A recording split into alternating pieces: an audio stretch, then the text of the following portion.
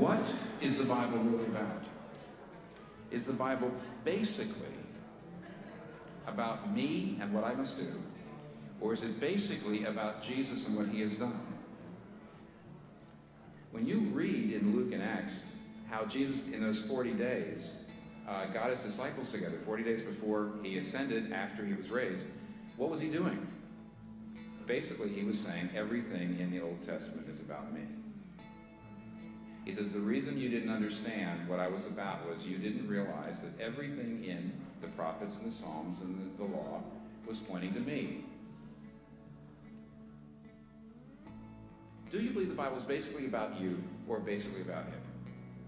Is David and Goliath basically about you and how you can be like David and Goliath, or basically about him, the one who really took on the only giants that can really kill us? And so his victory is imputed to us. Who's it really about? That's the fundamental question. And when that happens, then you start to read the Bible new. You know, Jesus is the true and better Adam who passed the test in the garden, his garden, a much tougher garden, and whose obedience is imputed to us. Jesus is the true and better Abel, who, though innocently slain, has blood that cries out, not for our condemnation, but for our acquittal.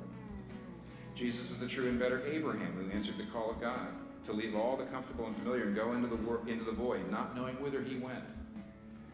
Jesus is the true and better Isaac, who was not just offered up by his father on the mount, but was truly sacrificed for us all. While God said to Abraham, now I know you love me, because you did not withhold your son, your only son, whom you loved from me. Now we, at the foot of the cross, can say to God, now we know that you love me, because you did not withhold your son, your only son, whom you loved from me. Jesus is the true and better Jacob, who wrestled and took the blow of justice we deserve, so we, like Jacob, only receive the wound of grace that wake us up in discipline. Jesus is the true and better Joseph, who is at the right hand of the king and forgives those who betrayed and sold him and uses his power to save them. Jesus is the true and better Moses, who stands in the gap between the people and the Lord and who mediates a new covenant. Jesus is the true and better rock of Moses, who struck with the rod of God's justice now gives us water in the desert. Jesus is the true and better Job. He's a truly innocent sufferer who then intercedes for and saves his friends. Jesus is the true and better David, whose victory becomes his people's victory, though they never looked at a stone to accomplish it themselves. Jesus is the true and better Esther, who didn't just risk losing an earthly palace, but lost the ultimate heavenly one, who didn't just risk his life, but gave his life. Who didn't just say, if I perish, I perish, says, when I perish, I'll perish for them, to save my people. Jesus is the true and better Jonah, who was cast out into the storm so we could be brought in. He's the real Passover lamb. He's the true temple, the true prophet, the true priest, the true king, the true sacrifice, the true lamb, the true light, the true bread. The Bible's not about you.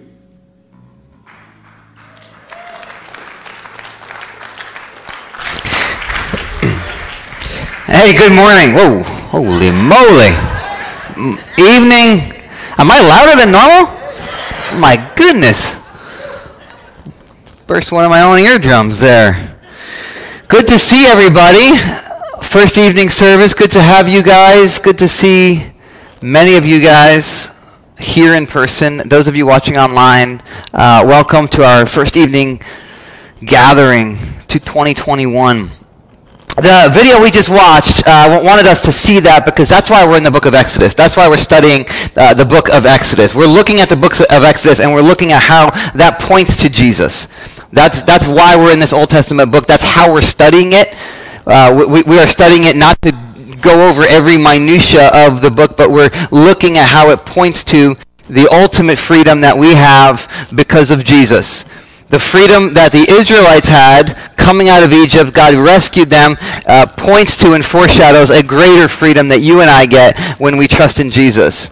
And so we are still in this book. We're going to be in it till the end of the year. We're still in this book, and we're looking at the power, the presence, the people of God, what it means for you and I to be the people of God, to experience his power, his presence in our lives on a regular basis. Last week we started going over some of the Old Testament commandments that are a little bit weird and strange and feel irrelevant and sometimes feel harsh. And we talked about being a people of justice. That was the theme that we focused on last week. We talked about how many of the commands that seem weird still have principles that we are to abide by. The application might be different, but the principles are still intact. So for example, we talked about how many of us do not have oxen, and I don't think any of us who have oxen live next to somebody else who has oxen where the oxen gore each other to death. Right? I don't think anybody's experienced that, but there's a principle there. And the principle was basically if you break it, you buy it. You take responsibility for the stuff that you're liable for. Another example, we talked about how we don't have indentured servants, but there's principles of how we are to care for the poor, how we are to care for those on the lower socioeconomic strata than us. We talked about principles dealing with the unborn, dealing with justice for women, justice for foreigners. That's what we talked about last week, justice, being a people of justice. Today, we're going to look at, and we're going to talk about being a people of celebration, people who celebrate. We're going to be in this one particular passage in Exodus chapter 23. You can turn there if you want, if you have your Bibles. We're going to be in verses 14 through 19. Look at more obscure passages that make us wonder, are we still called to this? Are we still held to this? Are we still, is it still binding on us? And in one sense, the answer is no. We're not to apply this passage in the same way anymore. But the other side is yes, we are. We are still to be a people who celebrate. We are still to be a people who join with God in celebrating what God has done. God is a God of celebration. God is a God who likes to party. That's why we're having a barbecue in the parking lot afterwards. God's a God who likes to party, who likes to celebrate what he has done, especially as we wander in the wilderness of this broken world that we're in. And we've got all these pressures and all these stresses and all these things that potentially divide us. We are to come together to celebrate who he is and what he has done. This is why Jesus told the parable of the prodigal son. If you know the story, maybe you don't. I'll summarize it real briefly, but it's the story of this young father who has two sons, and the younger son comes to him and says, "Dad, I kind of wish you were dead right now so I can have your inheritance. Can I get it now?" And the father gives it to him. He runs off. He spends it. He does foolish things with it. He comes to the end of himself. He ends up feeding pigs in a trough, and he's like, "What am I doing? I got to go home. I'm out of money." So he decides to go back and say, "Dad, I'm so sorry. Can I at least be one of your slaves? Can I work as one of your servants? I know I'm not worthy to be a son anymore." And the father sees him coming afar off, and the father runs to him, wraps his arms around him, kisses him, and then says, "Let's party. Let's have a party. Let's have a feast. Let's kill the fattened calf and celebrate that my son who was dead is alive again. He was lost and he's found." And Jesus' point to the religious leaders was that you don't understand God's heart. God is a God who celebrates when the lost come home, when sinners repent, when slaves become free, when orphans get adopted into my family, we're going to party. And to be part of his people, we are to come together on a regular basis and party and celebrate who he is and what he has done. It takes discipline. It takes discipline to do this. The passage that we're going to look at are commands because God was saying to a people who had been in Egypt, who had been used to being, to working, striving. God was saying to them, "I want you to stop and pause and push your work aside and take a time out." It was a command because God knew that they were wired to be slaves, to work, to earn, to strive. We are hardwired as humans to just try to perform. And so God commands this tells them to be intentional, which took discipline, and it still takes discipline for you and I. My wife and I just got back from Puerto Rico a couple weeks ago. We went there. We were supposed to go a year ago to celebrate friends of ours' wedding, and it was our 10-year anniversary last year. So we were like, let's combine it. Right? This was last year, but thank you. Last May of 2020. So it was supposed to be a combined trip. The wedding got postponed because of COVID. Then it got again. So it happened this year. And so we went and we celebrated with them. We celebrated our 10-year anniversary a year and a half later. But it took work and it took discipline to celebrate that. We had to buy tickets for the airfare. We had to get a hotel. We had to figure out how we were going to get around. We had to make sure my parents could take our kids. We had to plan our work. We had to make sure that we could get done and be prepared to be away from work. There was a lot of work involved in order to party, right? It took discipline in order to celebrate. And that's what we see here. That's what we see here. God's saying, "I want you to take time out and pause." And you and I struggle with that, don't we? Especially in the rat race that we live in. We struggle to celebrate rightly. So, we're going to look at the passage, and then I'm going to talk about it. So, we're going to read it, just going to read through it, and then we're going to talk about it. All right? But let me just pray before we do. Jesus,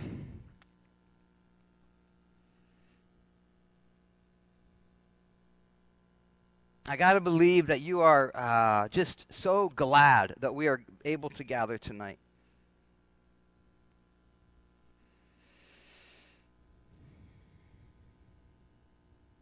Your word says that the angels look in at your people gathering together. And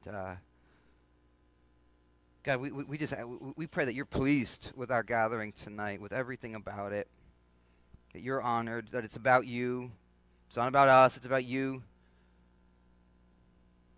I pray that it's an evening where we celebrate the freedom that we have because of what you've done on our behalf. I pray for the people who are anxious, who are overburdened, tired, overwhelmed, angry, bitter, hurting, fearful, battling guilt, battling shame. God, break into their hearts tonight with the good news, a reminder of the good news that your kingdom is here. And we get to be part of it. In your name, amen. All right, let's read it. Let's read this. 3 times a year, God says, you are to celebrate a festival to me. Sorry that the words are cut off a little bit. We'll fix that next week maybe. Celebrate the festival of unleavened bread. For 7 days, eat bread made without yeast, as I commanded you. Do this at the appointed time in the month of Aviv, for in that month you came out of Egypt. No one is to appear before me empty-handed. Celebrate the festival of harvest. This is the second festival he talks about. With the first fruits of the crops that you sow in the field. Celebrate the festival of ingathering at the end of the year, when you gather in your crops from the field. 3 times a year, all the men are to appear before the sovereign Lord. Do not offer the blood of a sacrifice to me, along with anything containing yeast. The fat of my festival offerings must not be kept until morning. Bring the best of the first fruits of your soil to the house of the Lord your God. Okay, so we'll stop there. I know some of you guys are like, whoa, I did not understand a lot of that. So we'll try to kind of talk about that. So God's given them 3 feasts out of 7. The Old Testament talks about 7 feasts that they are to observe throughout the year. 7 annual feasts. These he mentions 3. We're going to talk about some of them, even more than these 3. We're going to talk about what they are, and then how they point to Jesus, how they're fulfilled in Jesus, and how we get to experience the ultimate meaning of them in Jesus. Remember, the people of Israel had come out of Egypt. They were used to being slaves. They were used to earning. They were used to working and worrying and stressing and wondering, are their slave masters pleased with them? Did they meet their quota? So God was saying, you've been freed from all that. You've been freed from all that. I want you to stop. I want you to gather together, and I want you to celebrate. Because doing so, stopping to gather together and to celebrate who God is and what he has done is a way that we fight against that slave nature in all of us. That slave nature in all of us that feels like we have to perform, we have to do, we have to please. Right? So a stopping to pausing to celebrate is a way we fight against that. Say, no. That's not who I am. That's not who I am. So let's start by talking about the Passover. Even though this passage does not mention the Passover, it's tied in with the festival of unleavened bread, and it's likely that when the people of Israel heard God say to celebrate the festival of unleavened bread, that they also thought of the Passover because they go so closely together. So the Passover, let's start there. The Passover was to be celebrated on the 14th day of Nisan every year moving forward. So just a couple months earlier, they had been freed from Egypt because God sent this final plague on the Egyptians. And the final plague, if you were with us months ago, the final plague was this plague where God struck down the firstborn male of every household in the land. And Israel was not going to be spared just because they were victims. They were not innocent just because they were victims. They were still sinners before a holy God, and God said there needs to be an atoning sacrifice. So take a lamb without defect, kill it, and its blood is to be put on top of the doorpost. And you are to take shelter under the blood. And as my angel of death comes through the land, it will spare any house that has this blood on it. I know for some of you guys, it's like, oh, that's gory stuff. But God was saying blood is demanded. Instead of you being struck down, something has to take your place. A lamb has to take your place. And so they had to take shelter under the blood of a lamb, which they did. And so they were spared. And so God was saying, every year I want you to remember that. I want you to remember that I'm a holy God. You are to sacrifice a lamb. You are to remember that that's why you were freed from Egypt, because a sacrifice was made in your place. This was fulfilled ultimately in Jesus, who became the ultimate Passover lamb. John the Baptist said, when Jesus came on the scene, John the Baptist said of him, "Behold, the Lamb of God who takes away the sins of the world." This is it. And Jesus lived this perfect life. He was a lamb without spot or wrinkle or defect. He was perfect. And then he was crucified on a Roman cross. He was nailed to a Roman cross. His blood was poured out. And he said, he declared, Tetelestai, or it is finished, it is paid in full, it is done, the work is complete. No more lambs need to be sacrificed anymore, because he is the ultimate Passover lamb, the ultimate one whose blood we are to take shelter under. His sacrifice is the ultimate payment for our sins so that we could be declared righteous. We don't take shelter under, in other words, your good deeds, your good grades, your good church attendance. You don't take shelter under those things. You take shelter under the blood of the ultimate Passover lamb.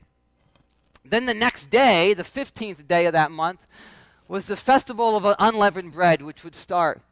It was the day after Passover, and it would last 7 days, and they were to have no yeast in the house, no leaven. They were to not make any bread with leaven. And in fact, they had to prepare for it so that when they sacrificed the lamb, there was no yeast in its presence, because a holy sacrifice could not be in the presence of yeast, which represented sin. Holiness and sin, they could not be mixed, and so they were to for 7 days have bread without yeast.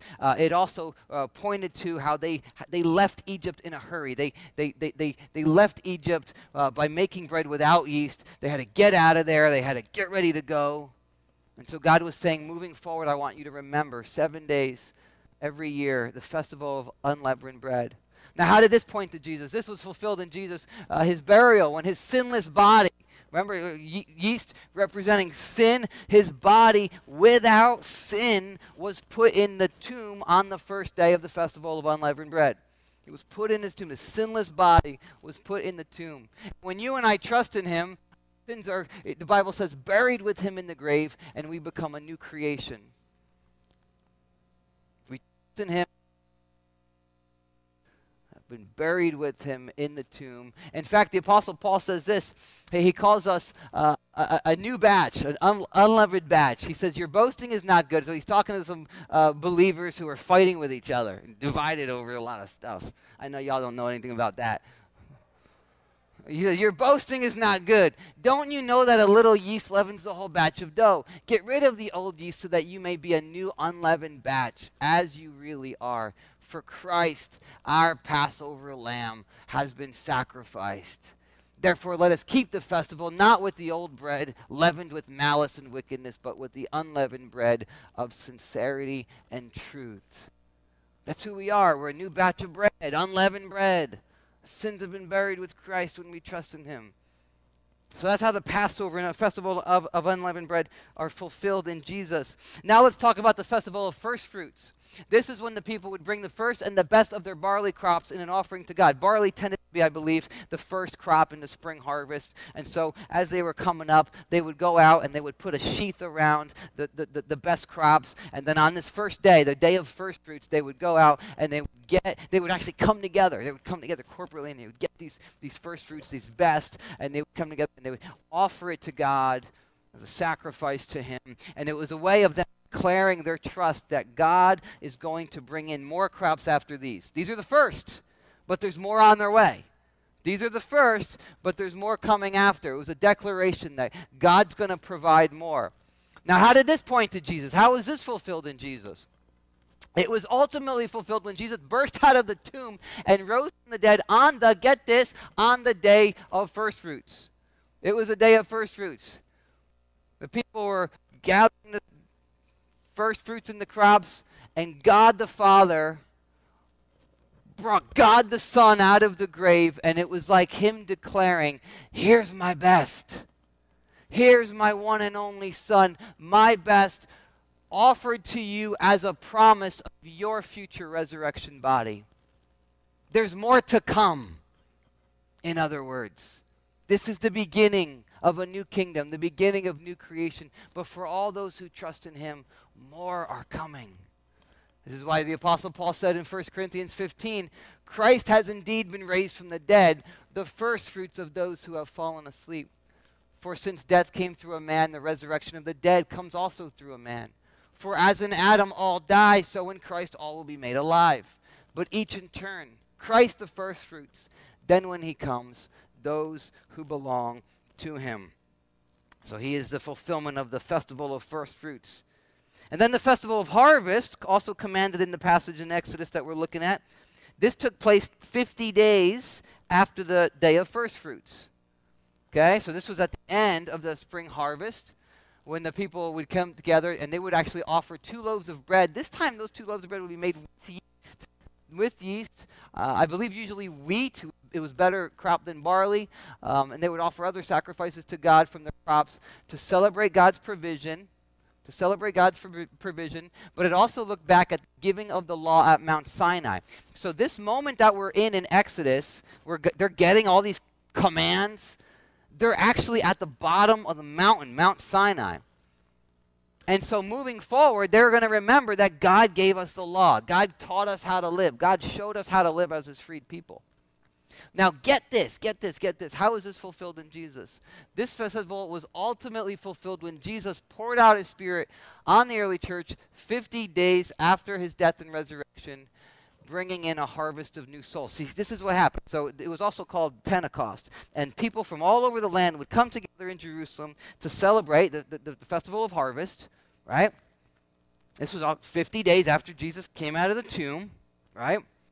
And Jesus had told his disciples, wait in the city until the Holy Spirit falls on you. He's going to give you power to be my witnesses. Now, they're there. We actually see in chapter 2, this happens.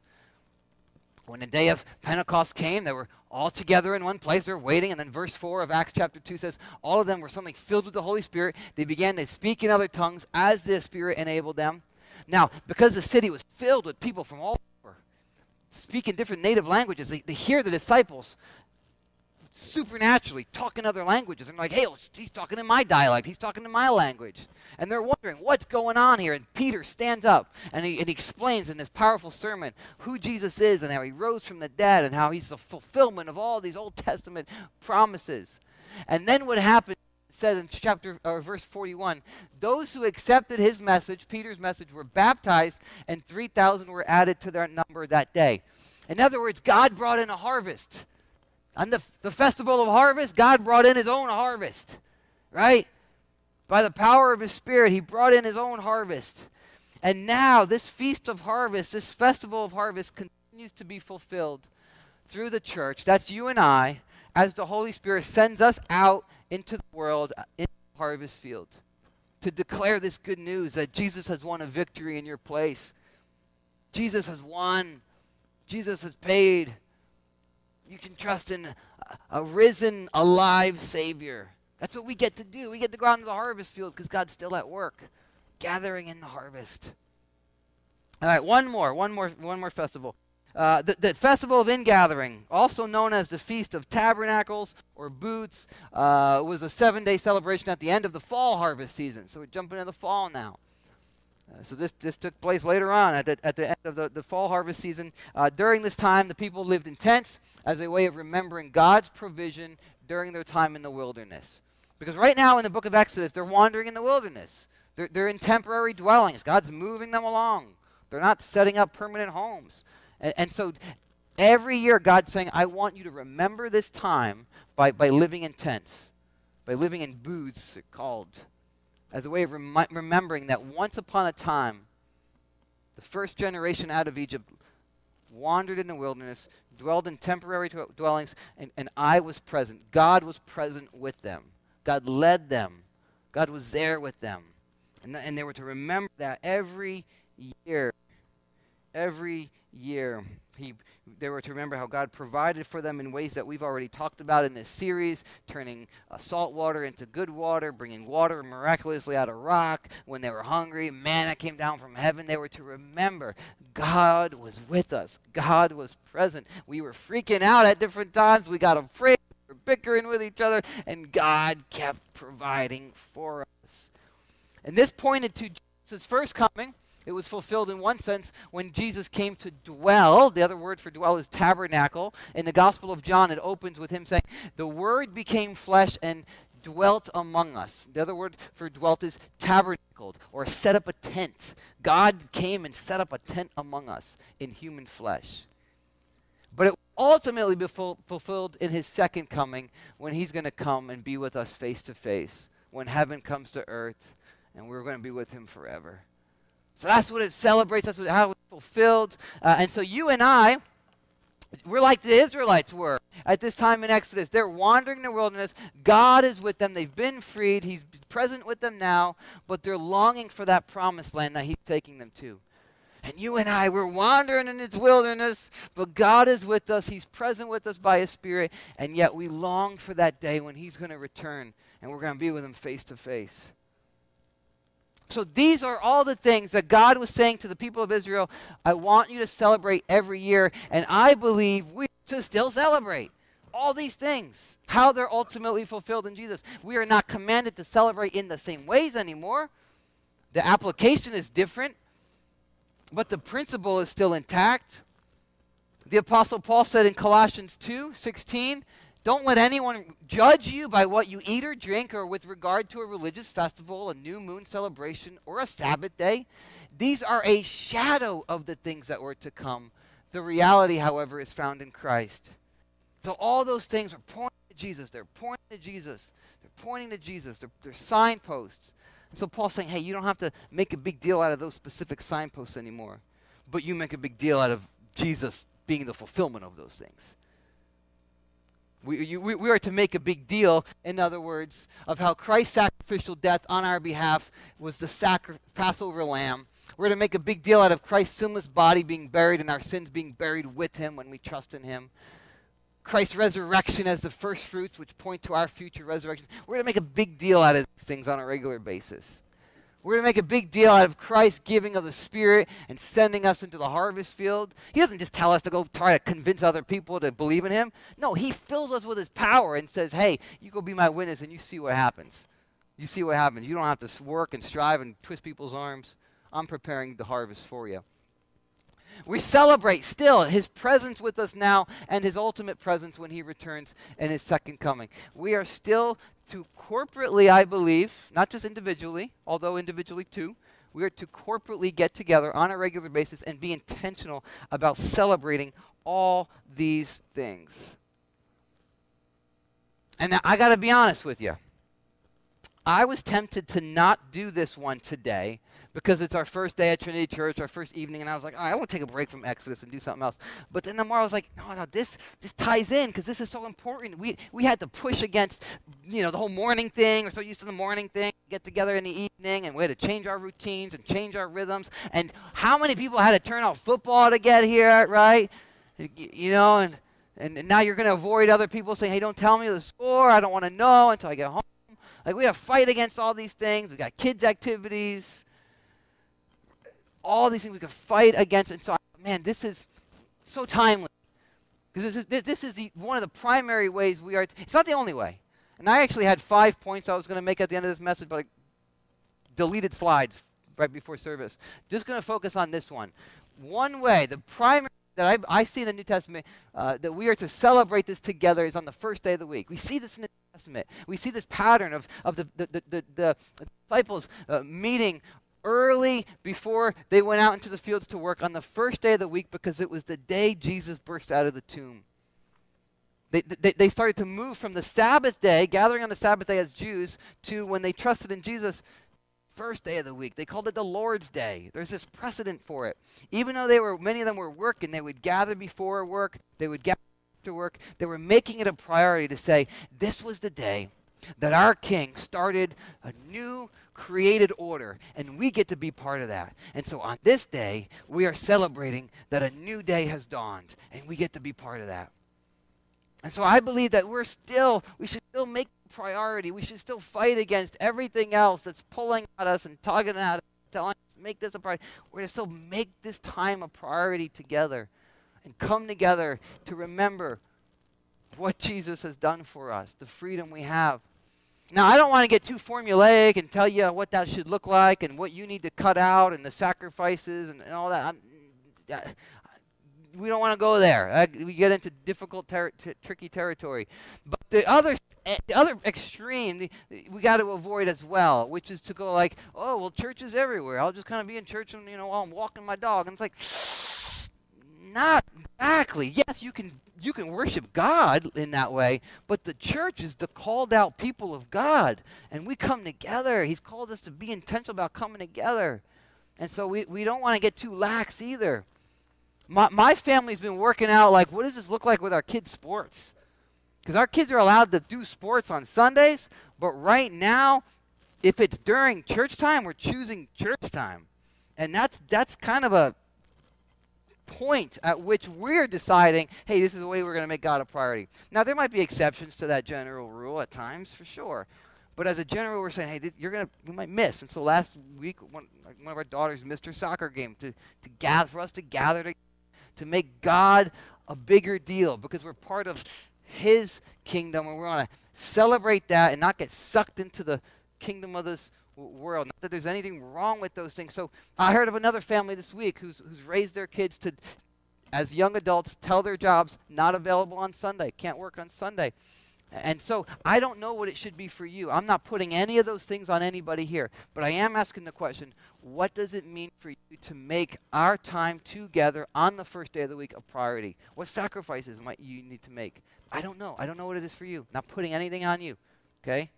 But I'm just asking, posing the question. What might it mean for you? And I also think eating together is a big part of that. Like communion, like we do the crackers and the juice and stuff, and there's nothing wrong with that. But the early church, man, they had a meal together. That's why we're having a meal together today. Something about food that brings us together, that bonds us, that reminds us God has provided this food just like He's provided so many other things. And lastly, I want to say about this is that I believe, and look at verse 19 of that passage one more time. It says, bring the best of the first fruits of your soil to the house of the Lord your God. Don't cook a young goat in its mother's milk. That's a strange part. I'll try to explain that in a moment. Bring the best of the first fruits of your soil. So God was saying, when you bring the sacrifice, bring your best. Bring your best. Bring a heart that's like full of sincerity and worship and surrender. Don't try to bring some of the nasty stuff.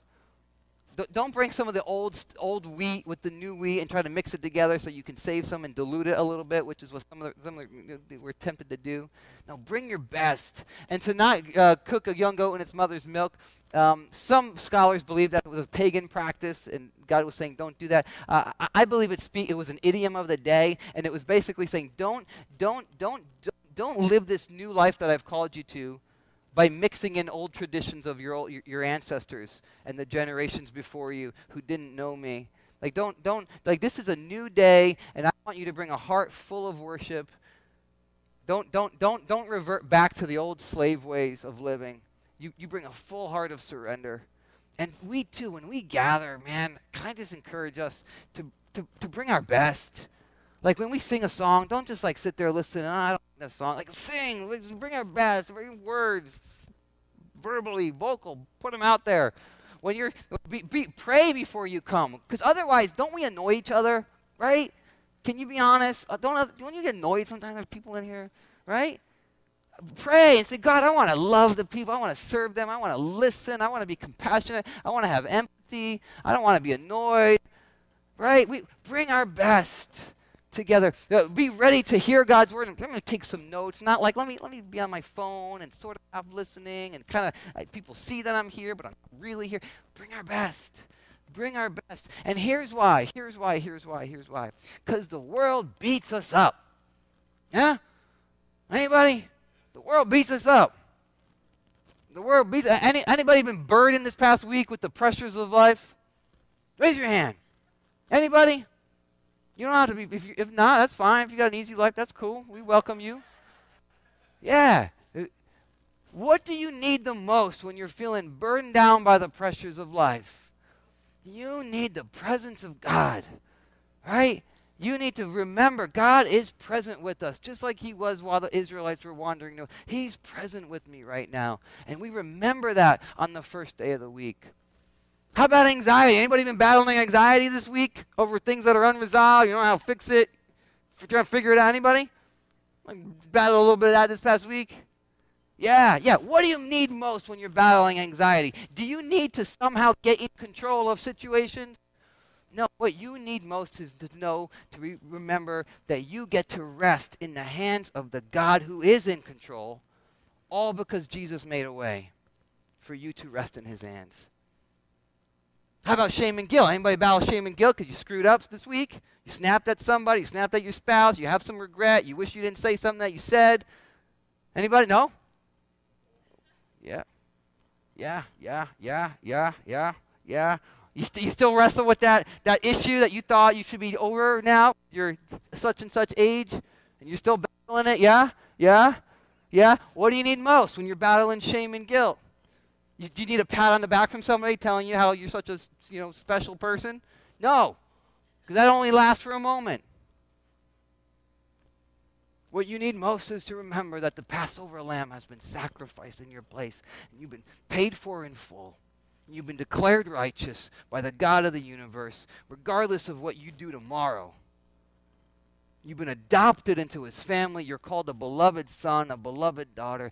That's what you need the most. And so that's why we gather together, to remind each other of these things, to sing about these things, to praise him for these things. I wrote this in my journal. I shared it with a couple people this past week. I wrote this in my journal. And it's not on the screen. What am I doing? I didn't put it on the screen. I ain't showing you my journal on the screen. I'll just read it to you. I wrote this. My biggest need today and every day is to feel more grateful for my salvation than I feel overwhelmed by unresolved problems. It is to feel more in awe of God's goodness than I feel frustrated over all unmet needs. It is to feel more brokenhearted over the things that break God's heart than I feel anxiety over the things that don't really matter. That's what I need the most. Hit me. When people ask me, what can I pray for? Pray for that. Pray for that.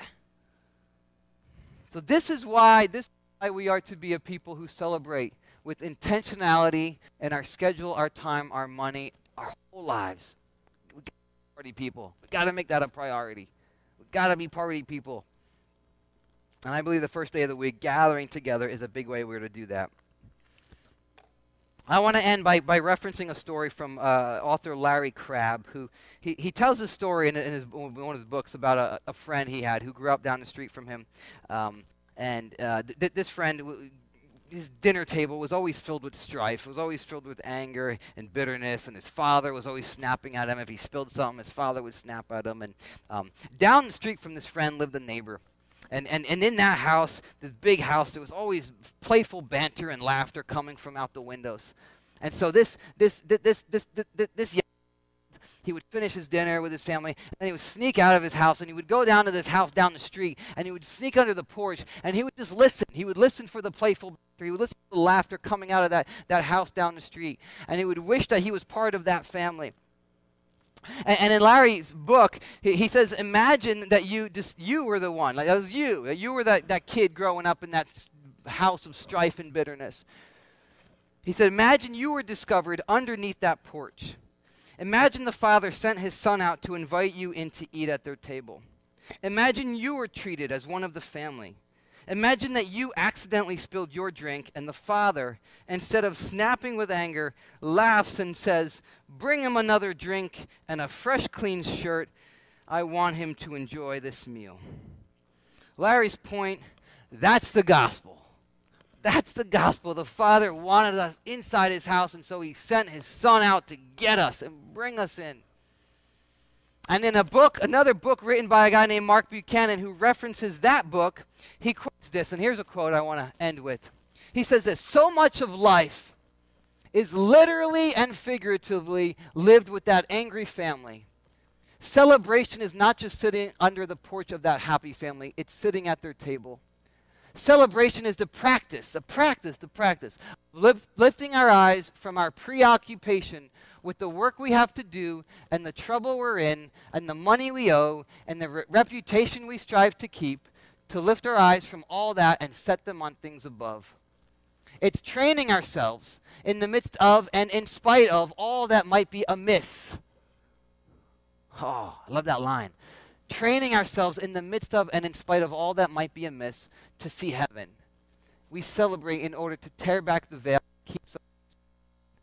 It's a discipline. It's a holy habit. Band, why don't you come on up here? So, as we end our first evening service together, we are just going to celebrate with a couple songs, and then we're going to go eat. So can you stand? And I don't want to guilt anybody into this, but can you sing? Can you offer your best? Can you offer your best?